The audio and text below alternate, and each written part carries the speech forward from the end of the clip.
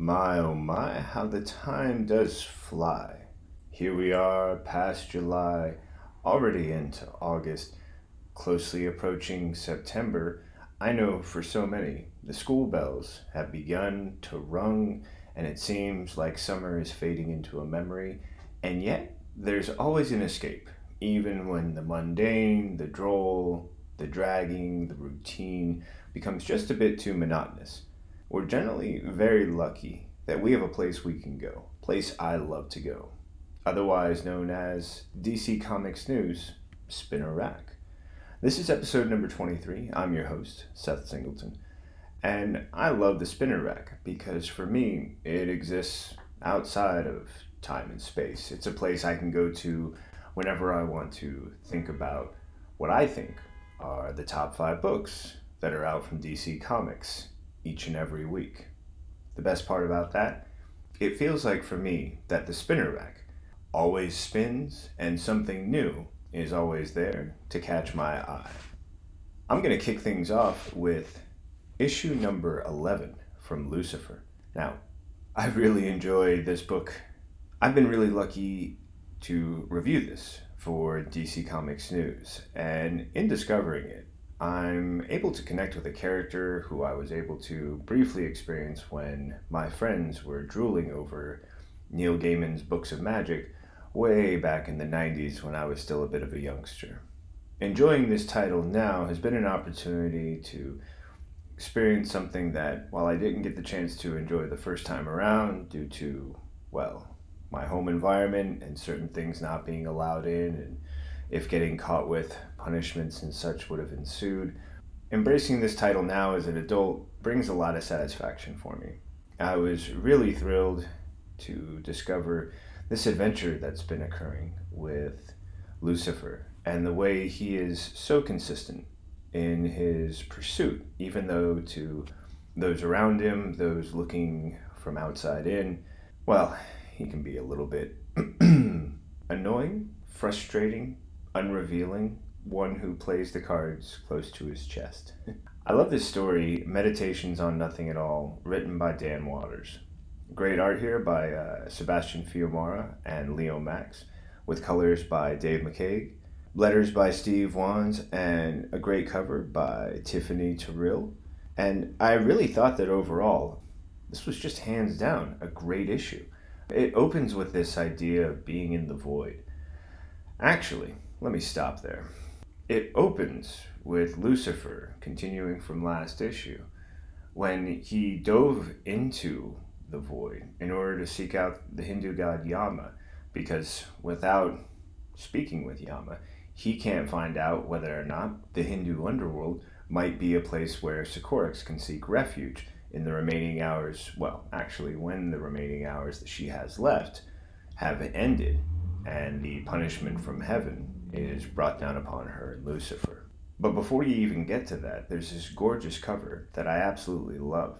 This beautiful thing with Sycorax and Thessaly wearing masks, so until you read the issue, you don't quite know it's them, but if I spoiled that for you, I take full responsibility. And a face composed of fiery clouds, surrounded by ravens, looking down upon her. When I was writing the review, I remember posing a question and saying, what could this be? The burning eyes of God, the watchful gaze of Lucifer, perhaps God's angel Raguel. Or maybe it's to imply the idea that someone's always watching. Either way, a gorgeous cover that perfectly folds into the opening of Lucifer in the Abyss, a place where, in order to enter, all of his avatars, all of his many selves appeared before this present version dove into the void. And there's this great line, Dan Watters, you really did something great here. There is an ocean of nothing at the bottom of everything. And I think that's just a lovely idea, and it opens this issue with this sort of thoughtful, curious, reflective Lucifer, one who knows the comfort of the void compared to everything else he has to experience.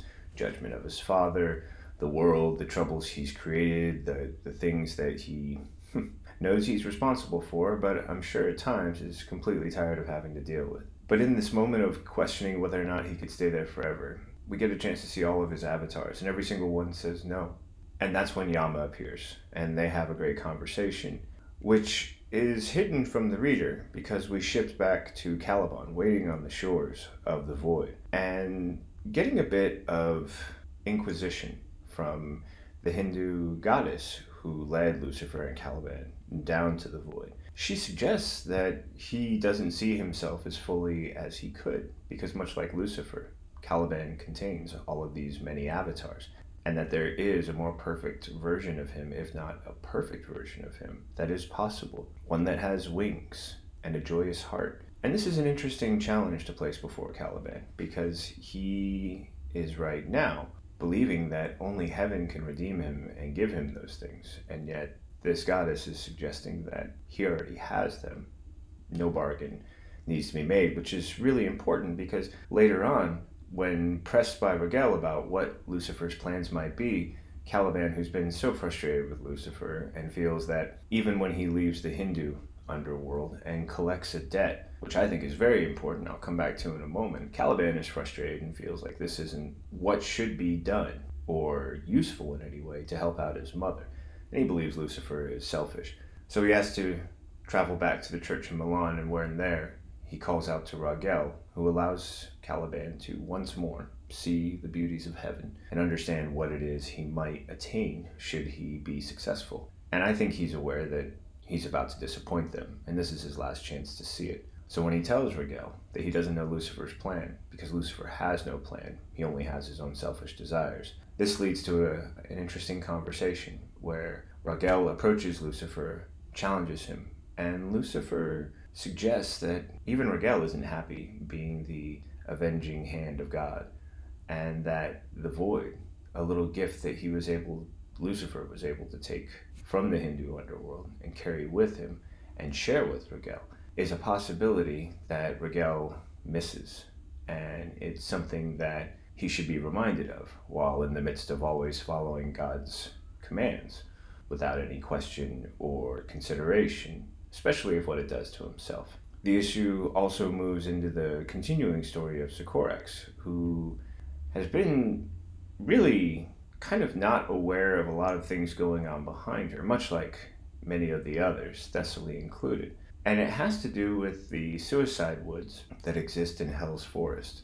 And in this situation, Thessaly informs Sycorax that a witch hunter, well, actually, a shovel made from wood from Hell's Forest informs Thessaly and Sycorax that a witch hunter came to the island and hung two creatures from a tree, and that they must go seek out this witch hunter. But in order to leave the island, they have to cover themselves with mud and mass so that the island itself will still give them the protection from the eyes of God, and yet they can still continue on this journey to find this witch hunter. And by the time they reach the middle of the ocean, or at least far enough away from the island for it to begin to rain, Sycorax realizes that what's happening is a trap to reveal her before the eyes of God, and that when she questions the handle of the shovel made from the wood of the suicide forest, she learns that it's the tree that was grown from the soul of Samson, who believed that he had performed a righteous act, but was still banished by heaven to hell for committing suicide. And now it appears he's making a play, one that we'll have to wait until issue number 12 to discover. These were just a few of what I felt were some of the best moments in this story, and they pointed to why I really think sometimes with an issue that makes it on the spinner rack, it's really hard to find those negatives. I know on this one, I was really struggling to do so. I feel that some of the issues that were raised by Mazikeen earlier are now being addressed really in a good way. And I also feel that there's some great revelations and discoveries that for me made this story a lot of fun. And I absolutely love the gorgeous artwork. I continue to be amazed at the way dark and light can be cast in so many different versions on the page, and how in that way the shadows and the brilliance that accompany both the darkness and the light are so masterfully displayed and illustrated by the art team.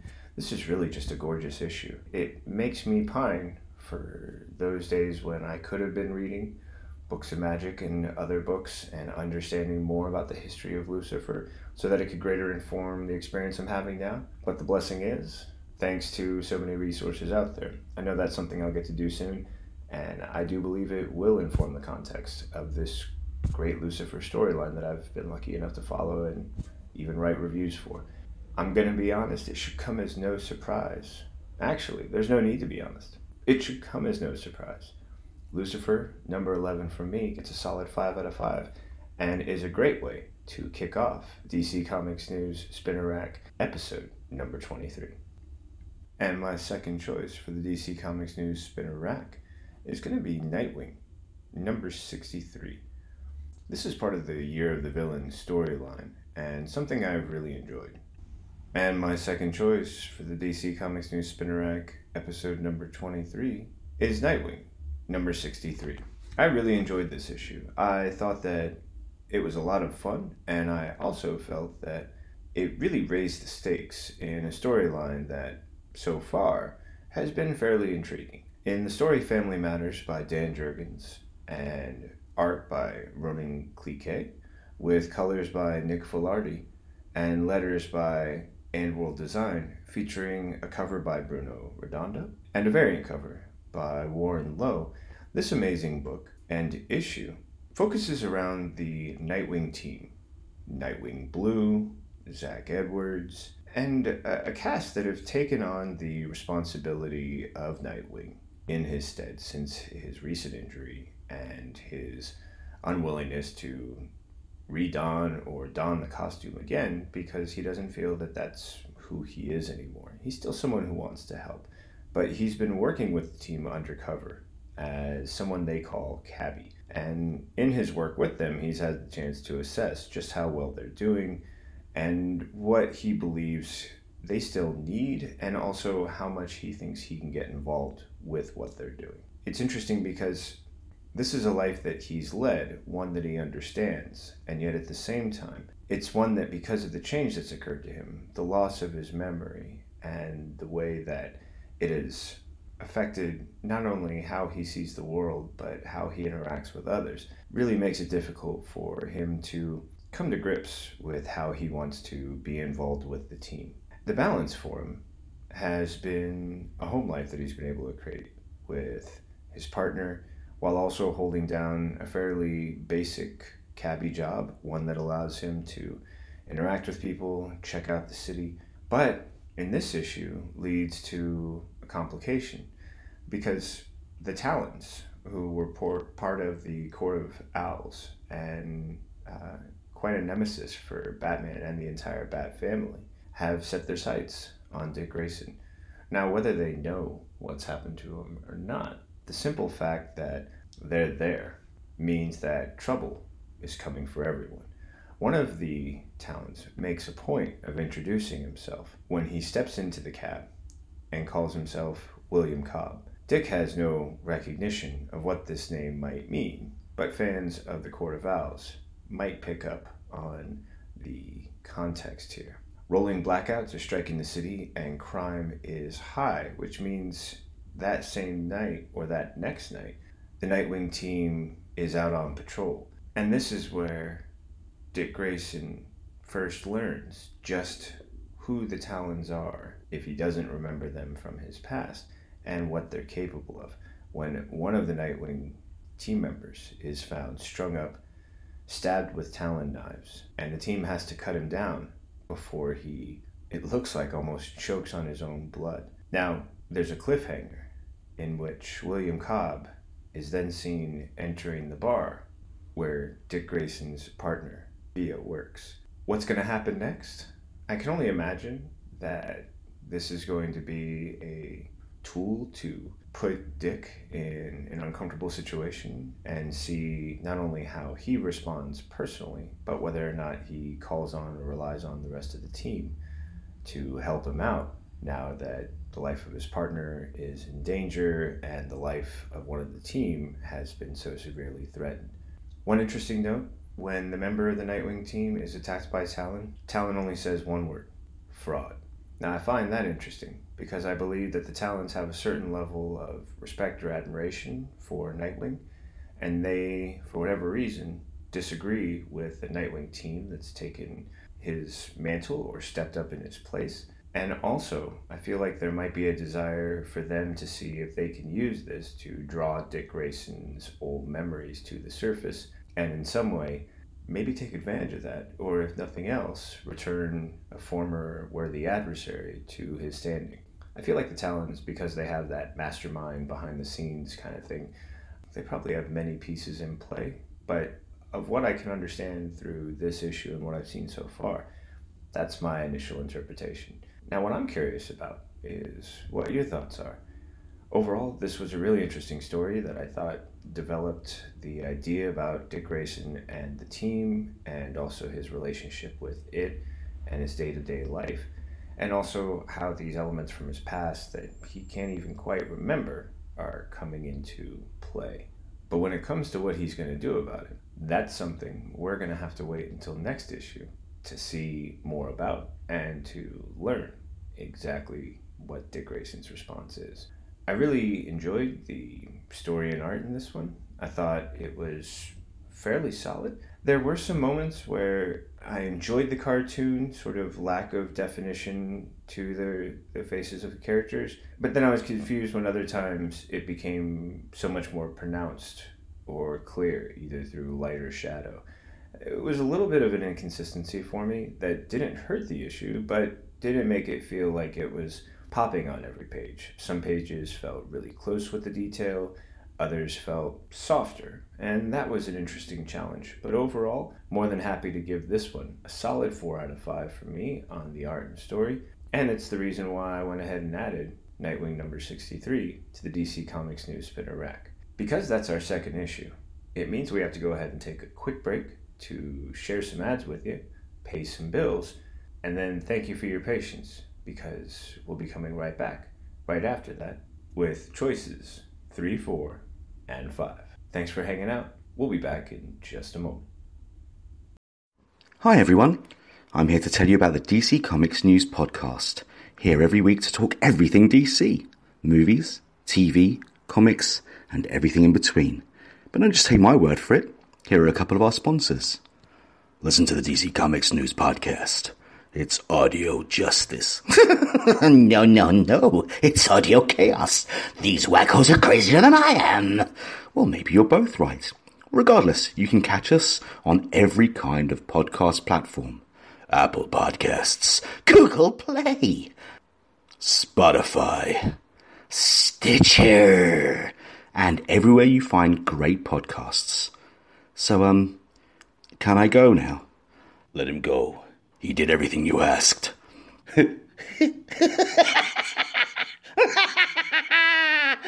No. Hey there, everybody. This is Josh Rayner, Editor-in-Chief of DC Comics News. Are you planning on heading to Wizard World Comic-Con sometime this year? Well, we have a great deal for you. If you are planning to do so, you can get 10% off your ticket purchase by using the code DCNEWS at checkout. That's DCNEWS at checkout to save 10% off your tickets for Wizard World. And that's for any city that they will be doing. So make sure you head over to www.wizardworld.com/tickets and use the code DCNEWS for 10% off. Back to you guys. Well, thank you for sticking with us, and happy to have you back after that quick commercial break. I'm picking things right back up with my third choice for this episode of the DC Comics News Spinner Rack, and that's going to be Superman's pal, Jimmy Olsen, number 2. I really enjoyed this story from writer Matt Fraction. Great art from Steve Lieber with colors from Nathan Fairbairn, Clayton Cowles doing the lettering, with Lieber and Fairbairn handling the cover, and Ben Oliver providing a really fun variant cover. Both covers for this issue are great. The original with Jimmy being chased by this whole cast of characters, everyone from Perry White to Bizarro, to the variant, which is Jimmy maybe on a Vespa, if nothing else, on a scooter that looks similar to a Vespa. Yellow, white eggshell helmet, and soaring through the sky because Superman has his hand wrapped around the back of Jimmy's vest and clearly is carrying him. which really makes this sort of opening scene from Jimmy and his brother painful. I mean, the opening of the issue starts with more of the history. They call him Joachim Olsen and his relationship with Luthais Alexander. Now, the history is something that's going to continue to develop as we move through this maxi series. But clearly, there's going to be some challenges ahead, and when Jimmy's brother shows up and is less than respectful and seems to just really hate Jimmy, it's discovered that that statue from last issue that was destroyed was something that Jimmy's brother had been fighting to keep, and it's also something that now has further damaged their relationship. Little quips, little digs like, what do you win when you get a Pulitzer? And Jimmy says a coin, to which he then uses that said coin to open a beer bottle. And then the story of how he actually got the picture, which is one of pure luck and happenstance, suggests that Jimmy is just bumbling through life, while his brother, who has a plan of Metropolis and was trying to do something to fight back against all the changes that Lex Luthor is making, has now been undermined by this act from Jimmy. And because of it, their relationship right now is one in which I don't believe Jimmy's brother is speaking to him. But things pick up with a lighthearted tone when we get a chance to see Jimmy hanging out with Superman, doing a bunch of just silly stuff on top of the Daily Planet. They do things like demonstrate how Superman isn't really good at magic, but does have time to run off and rescue a kitty, wear a blonde wig. And then there's a moment when something's happening, and he has to run off and invites Jimmy to come, be boots on the ground, be the first guy there. To which Jimmy says, no, that's actually not his speed anymore. What he does is silly, just like everything they were doing tonight. Now, Superman wants to argue because in his long and storied history with Superman, Jimmy has had more than a few occasions to be heroic, and he has. Not to say that it hasn't all gone to his head, but when he's been able to accomplish, when he has been heroic, whether it's fighting back against Brainiac, or just riding as an embed with Lois somewhere overseas, and sometimes just getting beat up for whatever it was he was trying to do, Superman believes that Jimmy is more than just silly. But when Jimmy shines him on and agrees to let Superman take off, the story flashes forward through a little bit more of the history between Jimmy's brother and Lex Luthor, and then finally moves into more about, well, the end of last issue when we saw Jimmy in Gotham. Clearly, that's where he's ended up now, and the events that we're seeing in those other chapters are leading us there. But what exactly he's doing in Gotham now, and how that ties into those other stories, is part of a long view that we're still not able, or at least I'm still not able to see much more than beyond the horizon. However, I have been enjoying the sunrises and sunsets, and while the sun is set on issue number 2 of Superman's pal Jimmy Olsen, I'm really looking forward to seeing what the new light shines on issue number 3. This was a perfect issue.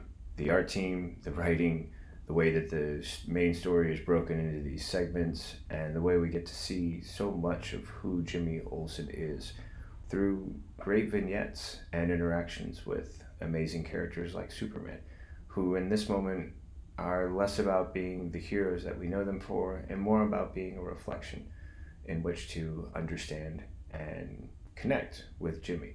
This was a perfect issue for me, and my pleasure to give a solid 5 out of 5. Now, my score is always fun to share with you, but I think it's just as much, if not more fun, when you share your score with us. My fourth choice for the DC Comics News Spinner Rack is the DC Black Label book, Superman Year 1, Book 2, as written by Frank Miller, with art by John Romita Jr., including inks from Danny Miki, color by Alex Sinclair, letters by John Workman, with the cover from John Romita Jr., with Danny Miki and Alex Sinclair, and a variant cover by Frank Miller, with Alex Sinclair. I really enjoyed this story. I've been struggling with the challenge because in so many ways I love the idea of Frank Miller going back and looking at this story that he did. This story all the way back from The Dark Knight returns. And in that story, Superman swore his allegiance to the United States and was something of a living weapon. And I wondered how he came to be that way and what the process was. And so it was intriguing, as I was recently discussing with the guy at my local comic shop, the idea of creating the origin for that version of Superman. And by viewing it through that lens, it really becomes an interesting process and exercise. I really enjoyed the way this book opened by setting a tone and then following through very concisely. The idea of Clark's environment has to be very concrete in order to understand just what it is he has to go through, just what it is he has to do, and just how difficult the challenges would be for any normal person. And I think Frank Miller does a really nice job of demonstrating how easy it is for Clark, but then also using his powers to reveal how difficult it is for everyone around him, and how he realizes how much work it is for them. And that understanding, I think, is something that's very valuable, because it starts to open up the idea of just how much more than others Clark really is, and how important that really is for who Superman will one day become, whether it's in this version of his creation origin story or whether it's in another version. Now, I personally think that this is why we start to see Clark yearn for more, and later when he's caught by a CEO out watching the water, he thinks he sees mermaids, perhaps hears them singing out there in the water. Now, the CEO doesn't confirm that these are indeed mermaids or even sirens from legend, but he doesn't deny it, only to then challenge Clark at the end of their conversation to verify that this was never discussed, nor will it ever be discussed again in the future unless the CEO decides to bring it up. This becomes really important because from this point on, Clark is yearning for more, and eventually, one day, after having enough, he journeys out to meet not only Atlanteans, but Mera, who I recognize and many will from her relationship with Arthur Curry, otherwise known as Aquaman, in regular DC continuity. The relationship that develops between Clark and Mera is very interesting. It's young, it's primal, and I love that later a challenge to Clark's conscience pushes him to strive, create a relationship with her, to see just what he's capable of and what they're capable of together, even if it means taking on her father, Poseidon. Some of the art in this book is just breathtaking. There was this sense of awe and new and freshness in the first book, and that feeling still exists because so much of the world is being discovered. And yet at the same time, there's this mastery of creating that young adult tone, the feeling of seeing perhaps the shadows, even when it should be bright, cheerful fun, and also for recognizing just what those shadows mean. I really think for me, it created this sort of recognition that if this is a story arc in 3 chapters, 3 books, then this second book is about the sort of growth and expansion and perhaps a bit of the width and breadth and wildness that can occur in a younger person's life as they move from childhood and teen into young adult, and then eventually move beyond that phase, which I think is what I'm going to see more of and will see more of in the third book, or book 3 of this series. I really enjoyed everything that was done in this book. There was one issue for me, I'll be completely honest. The only detractor is the implication that Poseidon does not want his daughter, Mera, to be with Clark, or any man for that matter, is that he wishes Mera to replace his wife in every way. That sort of suggestion, which implies a sexual side as well, mirrors a tone that was uncomfortable in the first book when some teenage boys confronted Lana Lang and decided to use their numbers to threaten her, and then once they had the upper hand of power, to try and assault her sexually. Both of these issues, while I understand their value and recognize that they do reflect things that happen in the real world, It's a moment where I had to pause because it just felt uncomfortable. And I'm not sure how much it did for the story.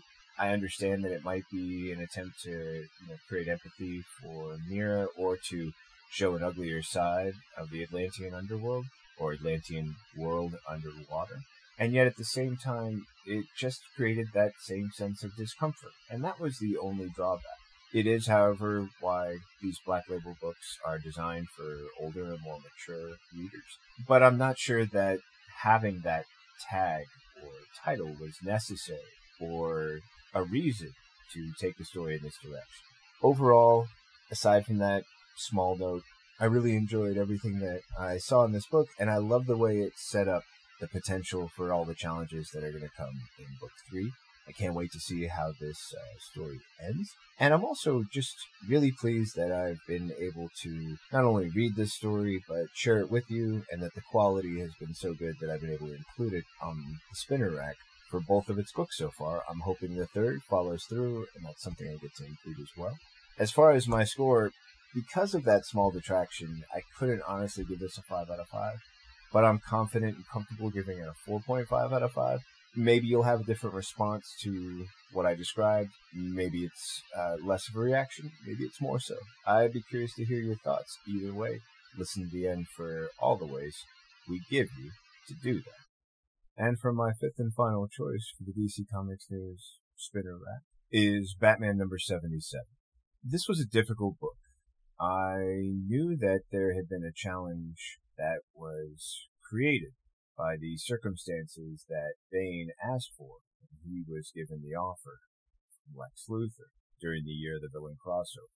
And Bane's requirement that there be no interference or exception allowed to heroes regarding Gotham, and that Gotham remain off limits, and that there was a special addendum which included that any member of the Bat family seen within Gotham would result in the immediate death of Alfred, was building to a point when the last issue revealed a discussion between Tim Drake and Damian Wayne that showed that Damian was not comfortable with the rest of the family and all the other superheroes agreeing to the terms created by Bane and Luthor. Damian felt it was a sign of cowardice and weakness, and I believed after reading that scene that at some point Damian would act. And it's in issue number 77 that we see him go into action.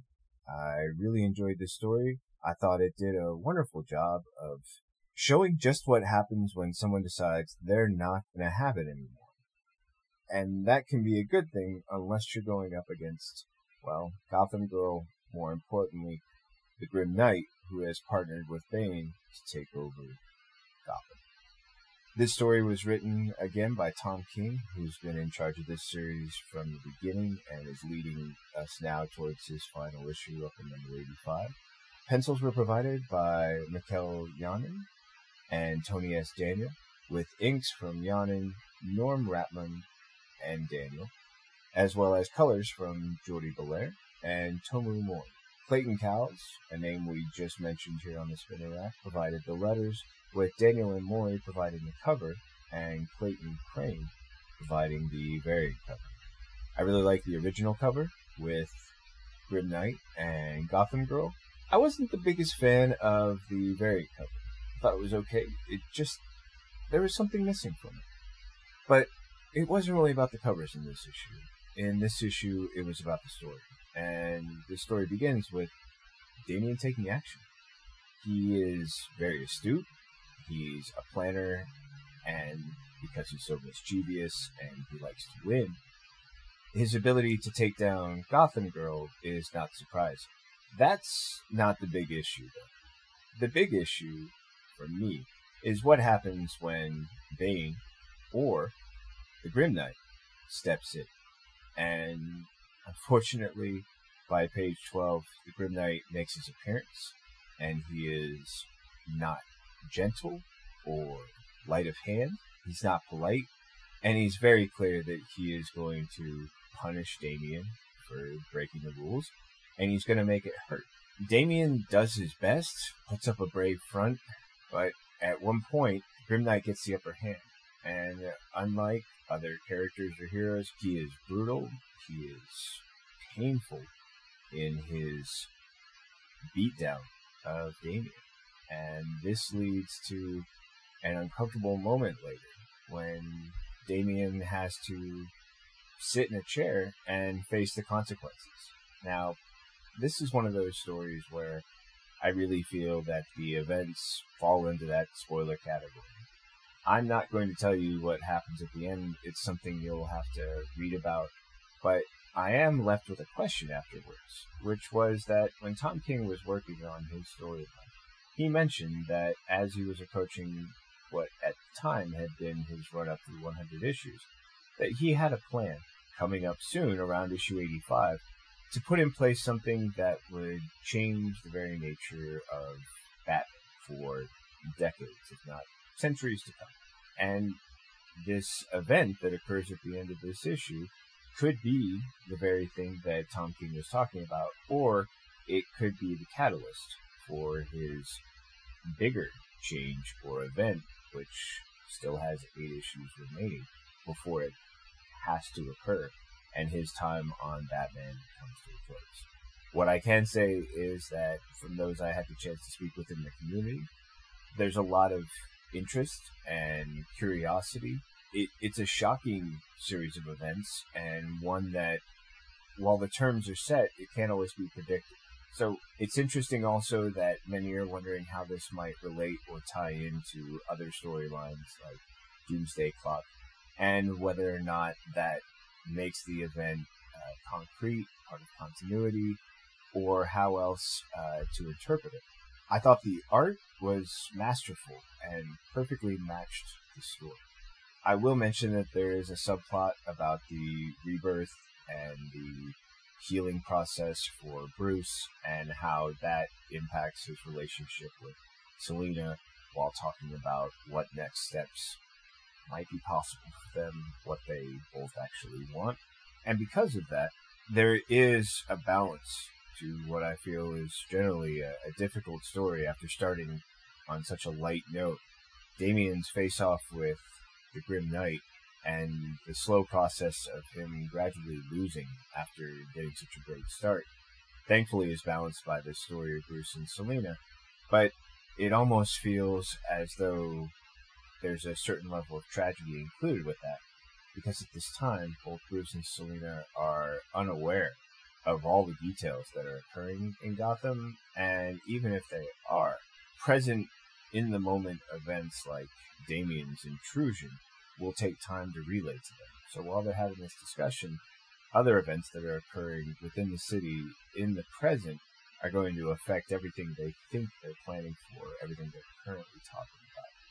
I really enjoyed that balance, and I love the way that the scenes with them are so bright and light in Paris, with so much of that French atmosphere, and how, by comparison, Gotham is so dark, so forlorn, so despondent. It really made for a perfect issue. It's why I'm more than happy to give Batman number 77 a solid 5 out of 5.